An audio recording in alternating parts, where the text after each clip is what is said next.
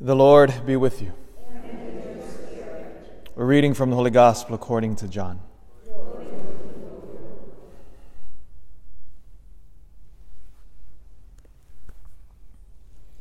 Jesus said to his disciples, "As the Father loves me, so I also love you. Remain in my love. If you keep my commandments, you will remain in my love, just as I have kept my Father's commandments and remain in his love.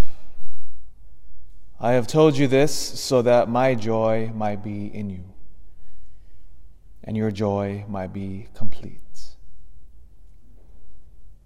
The Gospel of the Lord. The long discourse of our Lord is winding down and coming to an end here. So remember in John's Gospel, as we've been reading, these are the words that our Lord gave us after the Last Supper. So he's summing up in many ways some of the deepest truths here. And all the different truths is ultimately culminating here. If you follow my commandments, if you walk the narrow road that I'm laying out for you, if you strive for holiness and work out our salvation in fear and trembling through discipline, fasting, prayer, look at our great reward. Joy.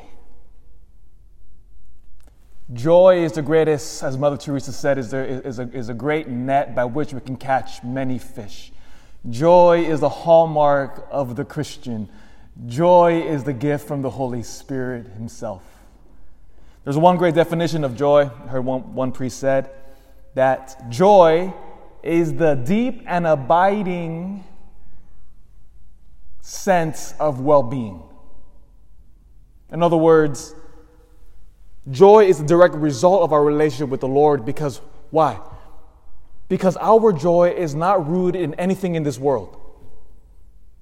It's not rooted, again, in all my material blessings. It's not rooted in how everything's going well for me. It's not rooted in my health. It's not rooted in my politics. It's not rooted in the economy. None of that. As important as those things are, rather, joy is knowing our Lord. And here is the one great, beautiful truth. Oh, utter confidence as the gospel began. As the Father loves me, I also love you. Stop right there. What more do we need? Right there, the God of the entire universe loves us. Don't you know how sinful I am, Jesus? Don't you know I'm an idiot? And that I fall every single time, and I fall in every single trap the devil lays before me? How I constantly sin, and I always come back, Jesus, forgive me, I've sinned. And guess what Jesus is going to do? Good, come back to me. I'm so happy you're here. Right there. I love you.